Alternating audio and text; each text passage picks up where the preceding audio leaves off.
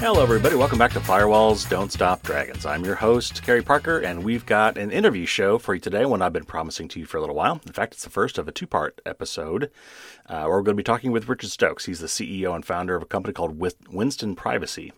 Very, very interesting device that this man has created with his company, and we're going to talk all about it.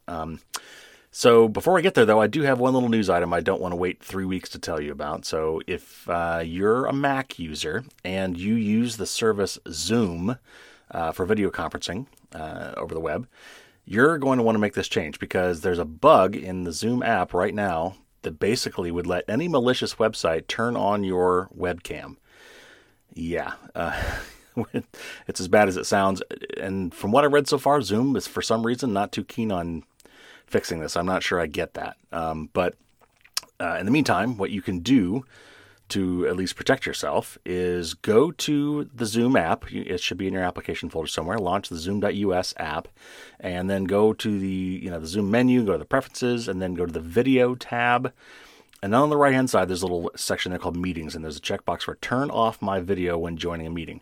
So if you at least check that, it should mean that your camera can't won't start automatically recording you if you happen to this website. So if you, for some reason, did go to a malicious website that tried to trigger your camera to start, this should prevent that from happening. So in the meantime, that is your best workaround, and I want to make sure I got that in before we started this interview. So otherwise, like I said, it would be 3 weeks before I get to my regular news show. So now, I'm really excited about this interview. I've been wanting to talk to him for a little bit. I learned about him through Twitter and a Kickstarter campaign that Richard had for this little box called a Winston Privacy Box. And it's kind of privacy in a box. It's really interesting what they're doing with this.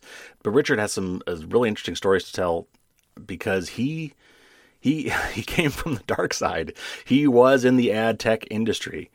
He owned an ad tech company. And finally, a couple of years ago, got to the point where some of these people were making presentations to him about, here's all the things that we can track about people.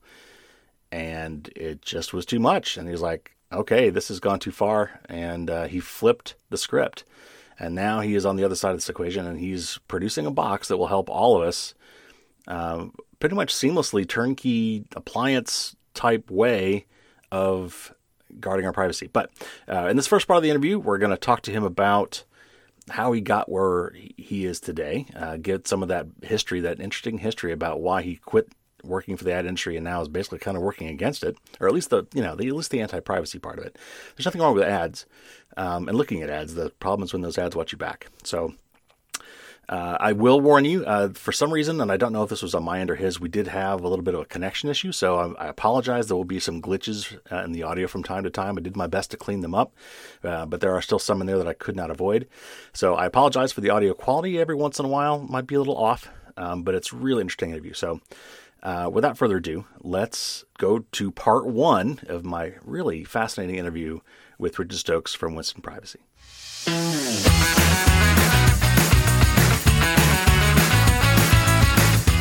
And with us today is Richard Stokes. He's the CEO and founder of Winston Privacy, which he founded in response to the increasing abuses of privacy taking place in the ad tech industry.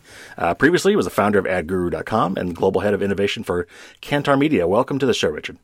Thanks for having me. So this is so interesting, and I can't wait to dig into this. You were actually part of the web industry for some time, and obviously with founding AdGuru, until something happened, which made you decide to switch teams, so to speak. So please walk us through that progression. What happened? Yeah, so I'm a serial entrepreneur. I've been in the ad tech industry for about 14 years. I founded a company called AdGuru in 2004. And we were surveilling search engines, most notably Google. And it's kind of funny because I know firsthand how much Google likes to protect their own privacy and yet invade others. Right. Anyway, so I sold AdGuru in 2012 to what was effectively the world's largest ad agency. And I stayed on to run it, but I also became the global head of innovation for their media and intelligence division. And so it was in that role that I got this perspective into the entire ad tech ecosystem. And I saw what they were doing. Now, I like to say that the ad tech industry is generally not full of bad people who are just trying to track every move. It's really full, just like tech, of good people who don't see the big picture, and it's sort of a systemic problem where they try to one-up each other. The ad tech industry is highly competitive, and so what I saw in my past life there was these technologies growing increasingly invasive and tracking people more and more, to the point where really had to do something about it. It was in early 2017 where a couple of companies came in to demo their platforms. And for me, this was the tipping point where I conclusively knew the ad tech industry had crossed a line that it could never uncross. And so that first person opened up their demo by pulling up his own record on their platform. And you can see he was into craft brewing. That was the thing that really stands out for me. But you can also see, political leanings and income and so on. And this was all something you just pull up on an individual basis. The second demo was maybe a little more disturbing. It was a demo given by a geofencing company which tracks people's locations. And they opened up by showing a picture of San Francisco, and there was a red line circling around the city with call-outs stopping at different places. And they said, hey, what can you infer about this person? You can see, there's a call-out at a school in the morning, and spent a few minutes at a Starbucks and a yoga studio and so on throughout the day. By the end of this day in the life, you can see, this was clearly a mother with at least one small child, and you can see where she lived, for instance, and where she was going all the time. They said, imagine we have this every day for just about every person in the U.S., right? How valuable is that? And so I just decided at that point, I'm like, you know what, this is not a world I want my kids growing up in. So I began looking at the other side of the equation and, looking at the history of privacy, and do people really want to do this? Do they want to protect their privacy, and were they willing to take steps and so on? And, it was in late 2018 where I left the ad tech industry, and I said, hey, you know what, I felt that people really did want to do things to protect themselves, but there were just different obstacles in the way. And so probably the most common obstacle I encountered in those early days with investors was, hey, that sort of misconception where people say, does anybody really care about this? Mm-hmm. Well, it was in April of 2018 when Cambridge Analytica broke, and that changed everything. So 2 months later, we were funded, and the rest is history. Wow. Yeah, I'm glad that did open a lot of eyes. That was certainly, for me, it was a Snowden revelation. So I really thought everything was going to change after that, and that just didn't seem to go anywhere. But yeah, I think somehow the Cambridge Analytica thing struck a bigger nerve somehow. So all these companies that were doing these data brokers and things, these guys that were presenting to you, and the companies and the products they were producing, did they? Obviously they probably all had privacy policies, but that somehow these were staying within the letter of these privacy policies? Generally speaking, yes. I know of a few instances of companies that deviated pretty significantly from the privacy policies, and there's pretty well publicized cases with settlements with the FTC and so on. But for the most part, I think the standard strategy is to collect the data you need to collect and hide behind click wrap. So click wrap is an end user license agreement of some sort. It says you agree to this in exchange for using our service. You give us rights to your entire life, effectively. And, everybody knows that consumers don't read this. Right. Nobody goes through this stuff. It's a dog and pony show. There was a recent study, as a federal study, I believe, where they estimated that it would take the average consumer 78 business days a year to review all the different license agreements and privacy policies that they agreed to. Wow. So, clearly that's a big scam. 78 days? That's like solid. Wow. So do you personally? That's almost as long as it takes to do my taxes. Oh God, yeah, that's another one. Do you still have friends in the ad industry? Have you convinced any of them to leave, that it's time to get out? Or are they like you, kind of had an epiphany and decided that it was time to get out? So I can count the number of people on one hand who have actually left the ad tech industry over this.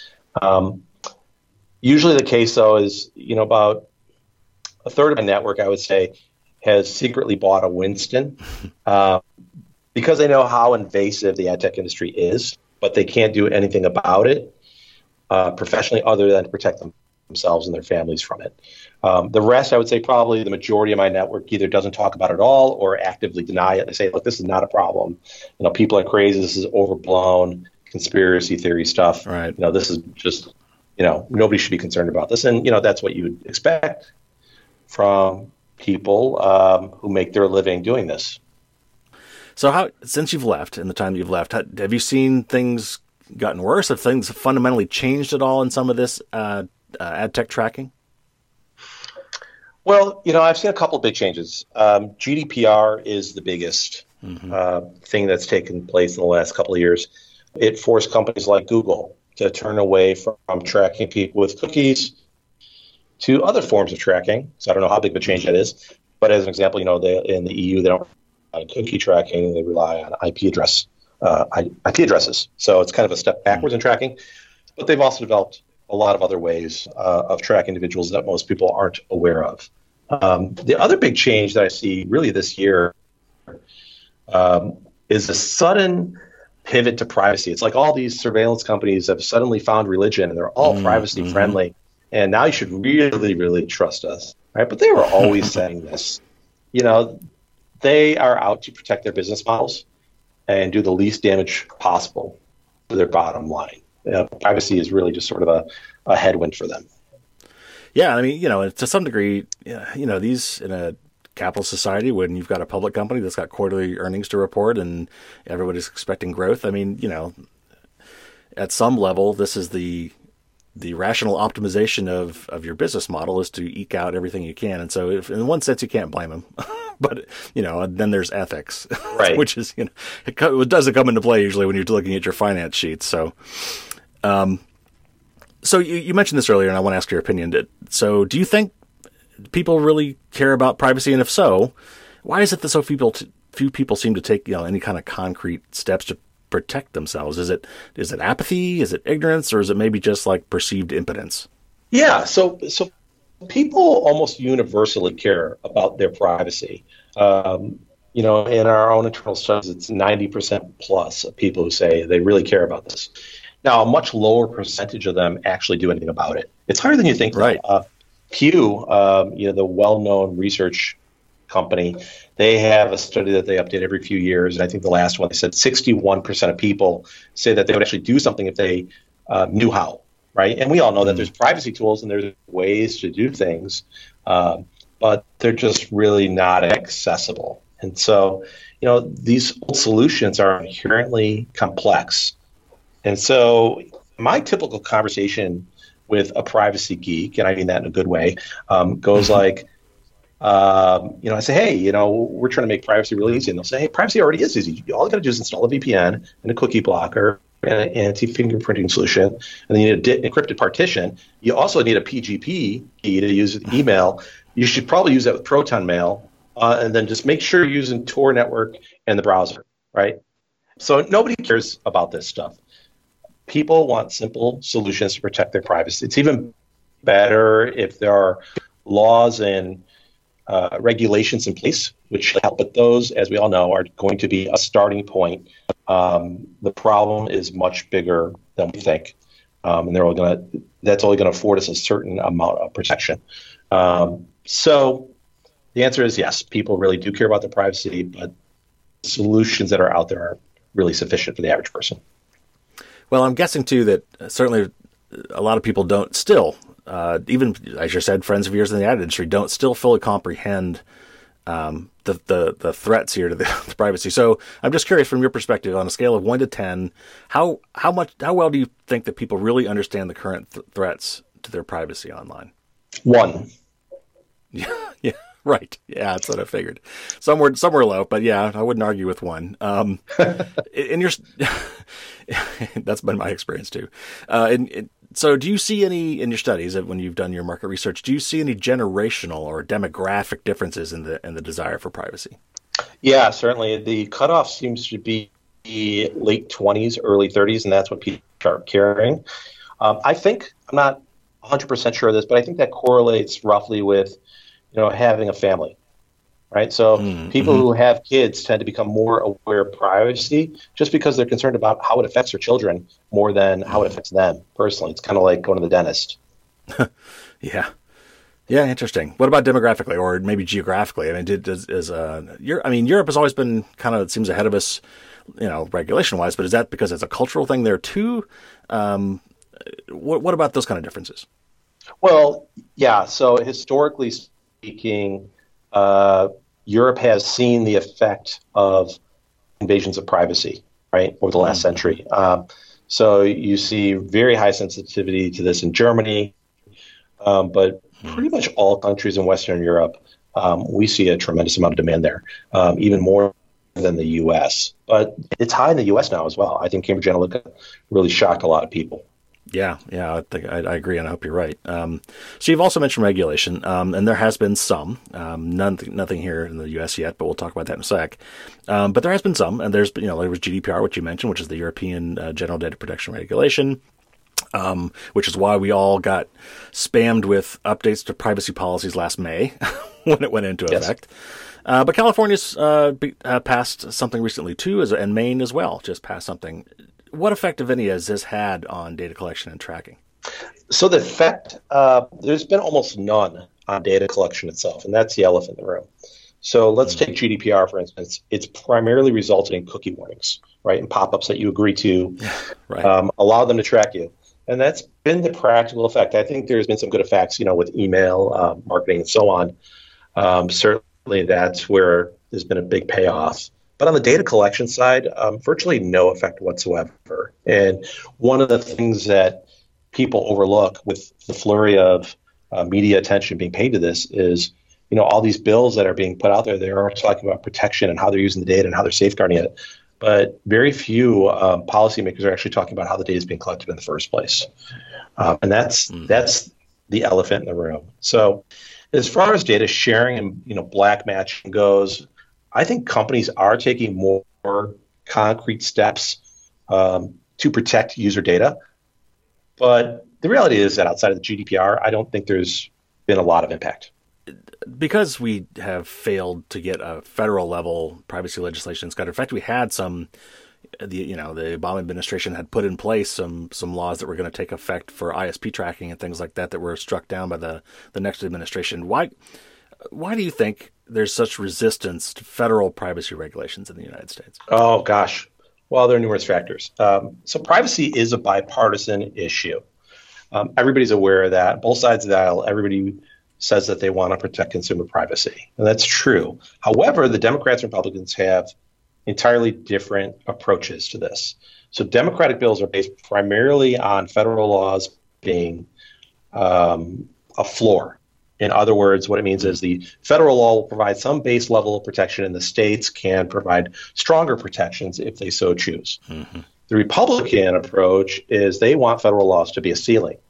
So in addition to that, what that means is that puts an end to state-level regulations, which is what the ISPs want, Comcast, Verizon, and so on, absolutely want the federal law to be a ceiling. But in addition, the Republicans are also calling for market-based solutions. Very few market-based solutions are out there, so that's been a little bit problematic. They're more than eager to talk to us and hold us up as one of those. So anyway, what all this amounts to is there's a lot of sand in the gears, and I think that there will be privacy legislation. It would be optimistic to say next year. I think the following year, maybe in 2021, that's more realistic. It's going to be a while, and I think it's going to always be far behind what's actually happening from a technological standpoint. So, another factor, though, that really affects this a lot, things that I see on a day-to-day basis, are the big tech companies quietly lobbying to fight all privacy regulation which threatens their business models. So you don't hear a lot about this. They don't draw attention to themselves, but you'll find, at the state level, meetings just get canceled. Nobody shows up. Don't show up today. It's not canceled. It'll be next month. And then next month it doesn't happen. It's another month. And this happens because a lot of lawmakers have connections to these companies. So it's a combination of factors which are preventing legislation from passing right now.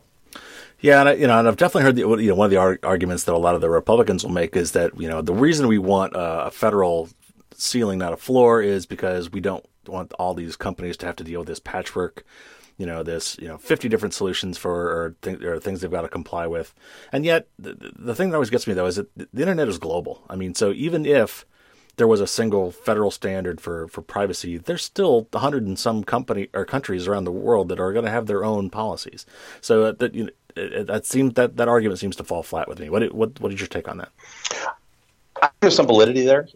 Realistically, it would be difficult if there are 50 different sets of laws to comply with. So there is some merit to that viewpoint. At the same time, saying that there should be a ceiling and nobody can enjoy stronger privacy protection, other than that recommended by a bunch of, frankly, out-of-touch lawmakers, people who are not technologists, who don't know what's possible. These aren't necessarily the best people to be creating policies around this, right? And they do try to pull in experts, but I think it's lacking. I was in Washington in March talking to a couple of the senator offices, and I was not impressed with their level of technical know-how, about what was being done here. There was, one or two exceptions, but in general, though, they're really not technologists. They're legislators. Sure. All right, so let's get some into the nitty gritty, and these are not things we haven't covered before, but I'd love to get your perspective on this and hear what you can tell us. So, what sorts of things are being collected about us? Let's start with the basics, and how are they obtaining this data exactly? Now, obviously, we've talked about cookies, and that's kind of what we're familiar with. This is something we've all kind of learned begrudgingly over the years. So, but they've moved way beyond cookie tracking. So, tell us a little bit about what kind of things are being collected about us and how. Oh boy. So we could start with browsing history, right? So your browsing history is collected by third parties using pixels and beacons on various websites. That's all piecemeal together, bought and sold and traded by different data brokers and aggregators. And the more that data that they can piece together and map, the more valuable it becomes. And in effect, everybody's browsing history is public knowledge and is available in databases throughout the world. So ISPs also gather your data. They sell to advertisers. They do things like DNS sniffing, which people are aware of. And they also do things like sniffing client hello packets in TLS exchanges. So even if you are using encrypted DNS, that's really not enough. Your ISP can still see what websites you're going to. Moreover, they know what devices you have. Let's just say you plug a connected glucose meter into your home network. Well, your ISP now has that data, and that's now in the ad ecosystem, and they all know that there's a diabetic located in your home. Because they could see like where that device is talking to, because they know that these devices talk to a certain server, and that's how they know? Yeah, I hope that the communications are encrypted. Well, that's actually the easy way, but there are ways to sniff packets and identify individual devices. In fact, there's some open source projects on GitHub you can find to not decrypt, but at least to identify all the medical devices on a particular gateway. Wow. Antivirus companies sell your data. A lot of people are not aware of that. Yeah, so I personally purchased quite a bit of data from the antivirus companies, not on individuals. I was aggregating it, but what I learned about it was kind of disturbing. So they typically have this feature called, Safe Scan or something like that. Essentially, they check every URL that you visit, and they say whether it's safe or not, and they block it, which is great, right?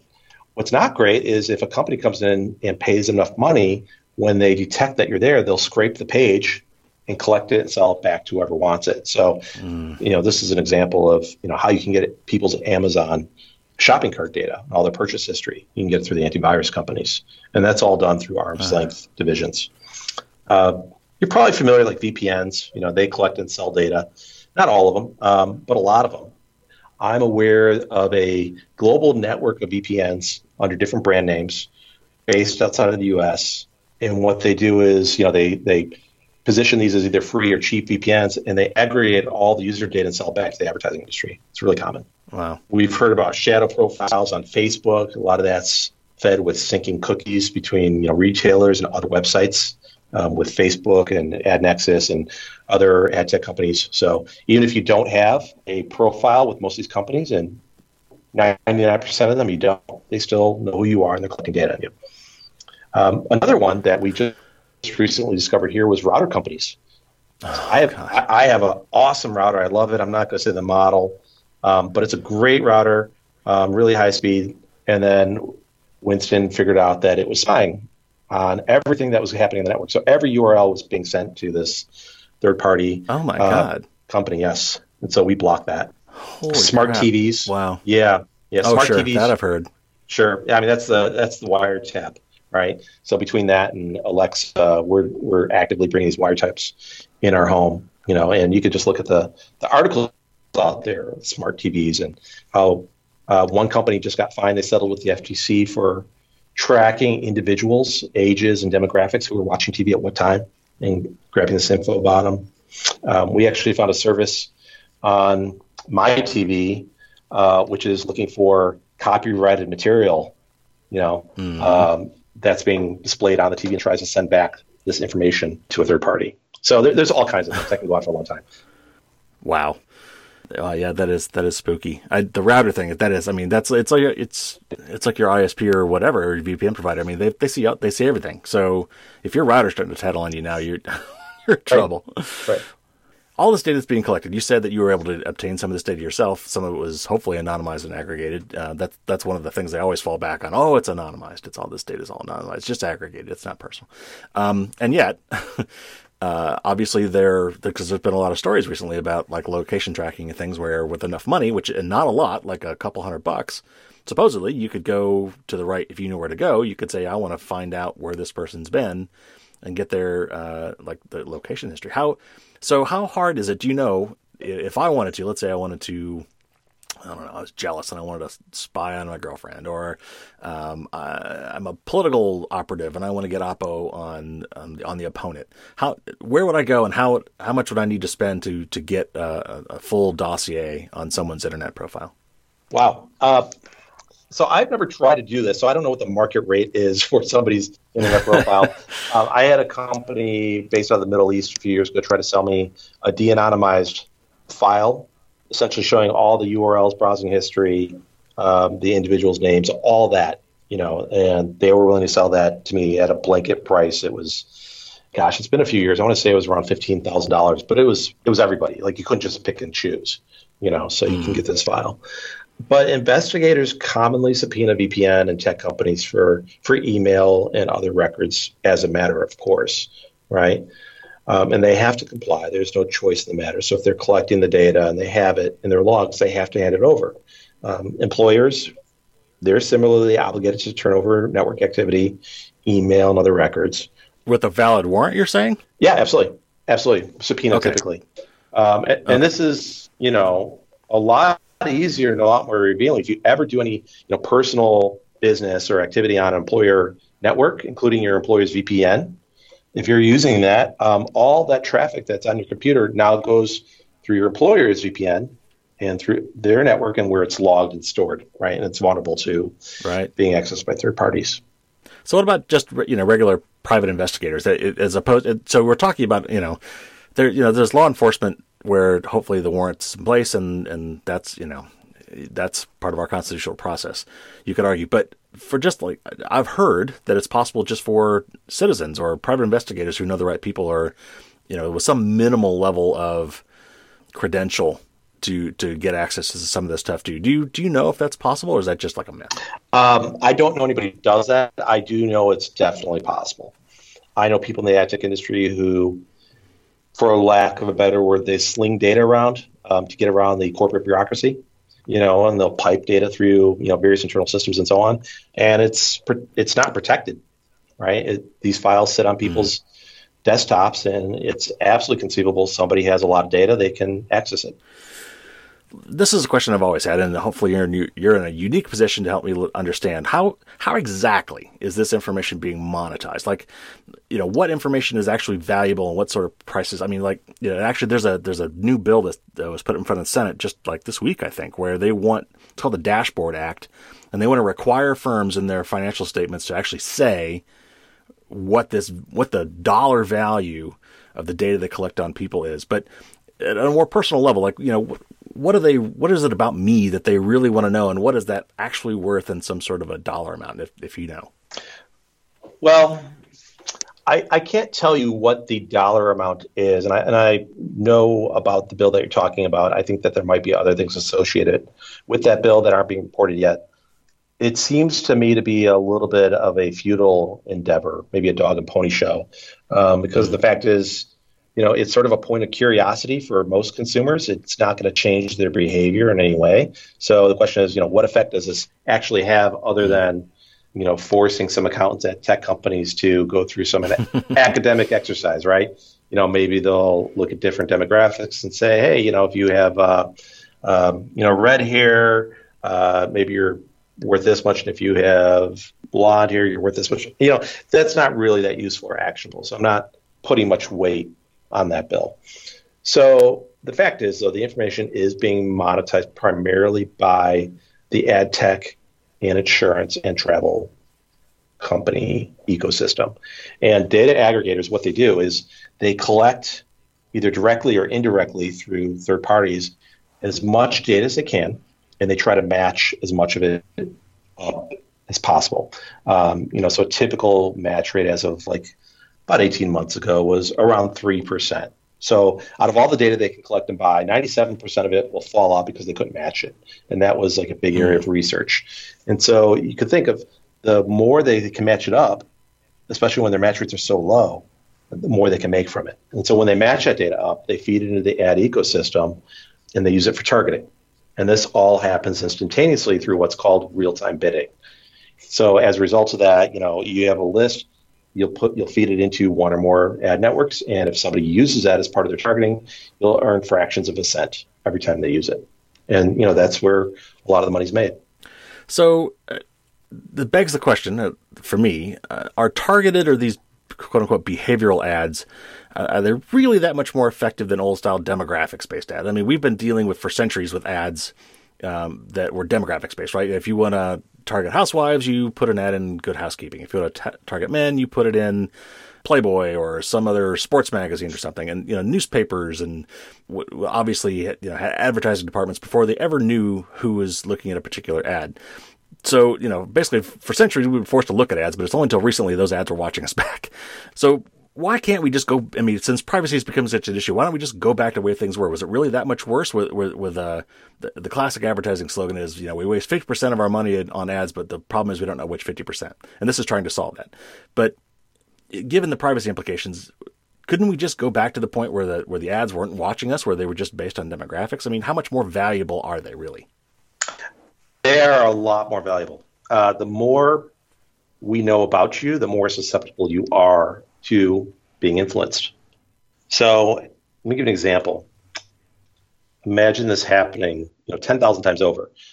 There's a company out there, again, I can't say the company name, but they brag about having the location of every mobile phone user in the U.S. within 10 feet in 60 seconds, right? Wow. And what they're doing, that by itself is not that special. You got to remember, that's kind of the starting point where technology was 2 or 3 years ago.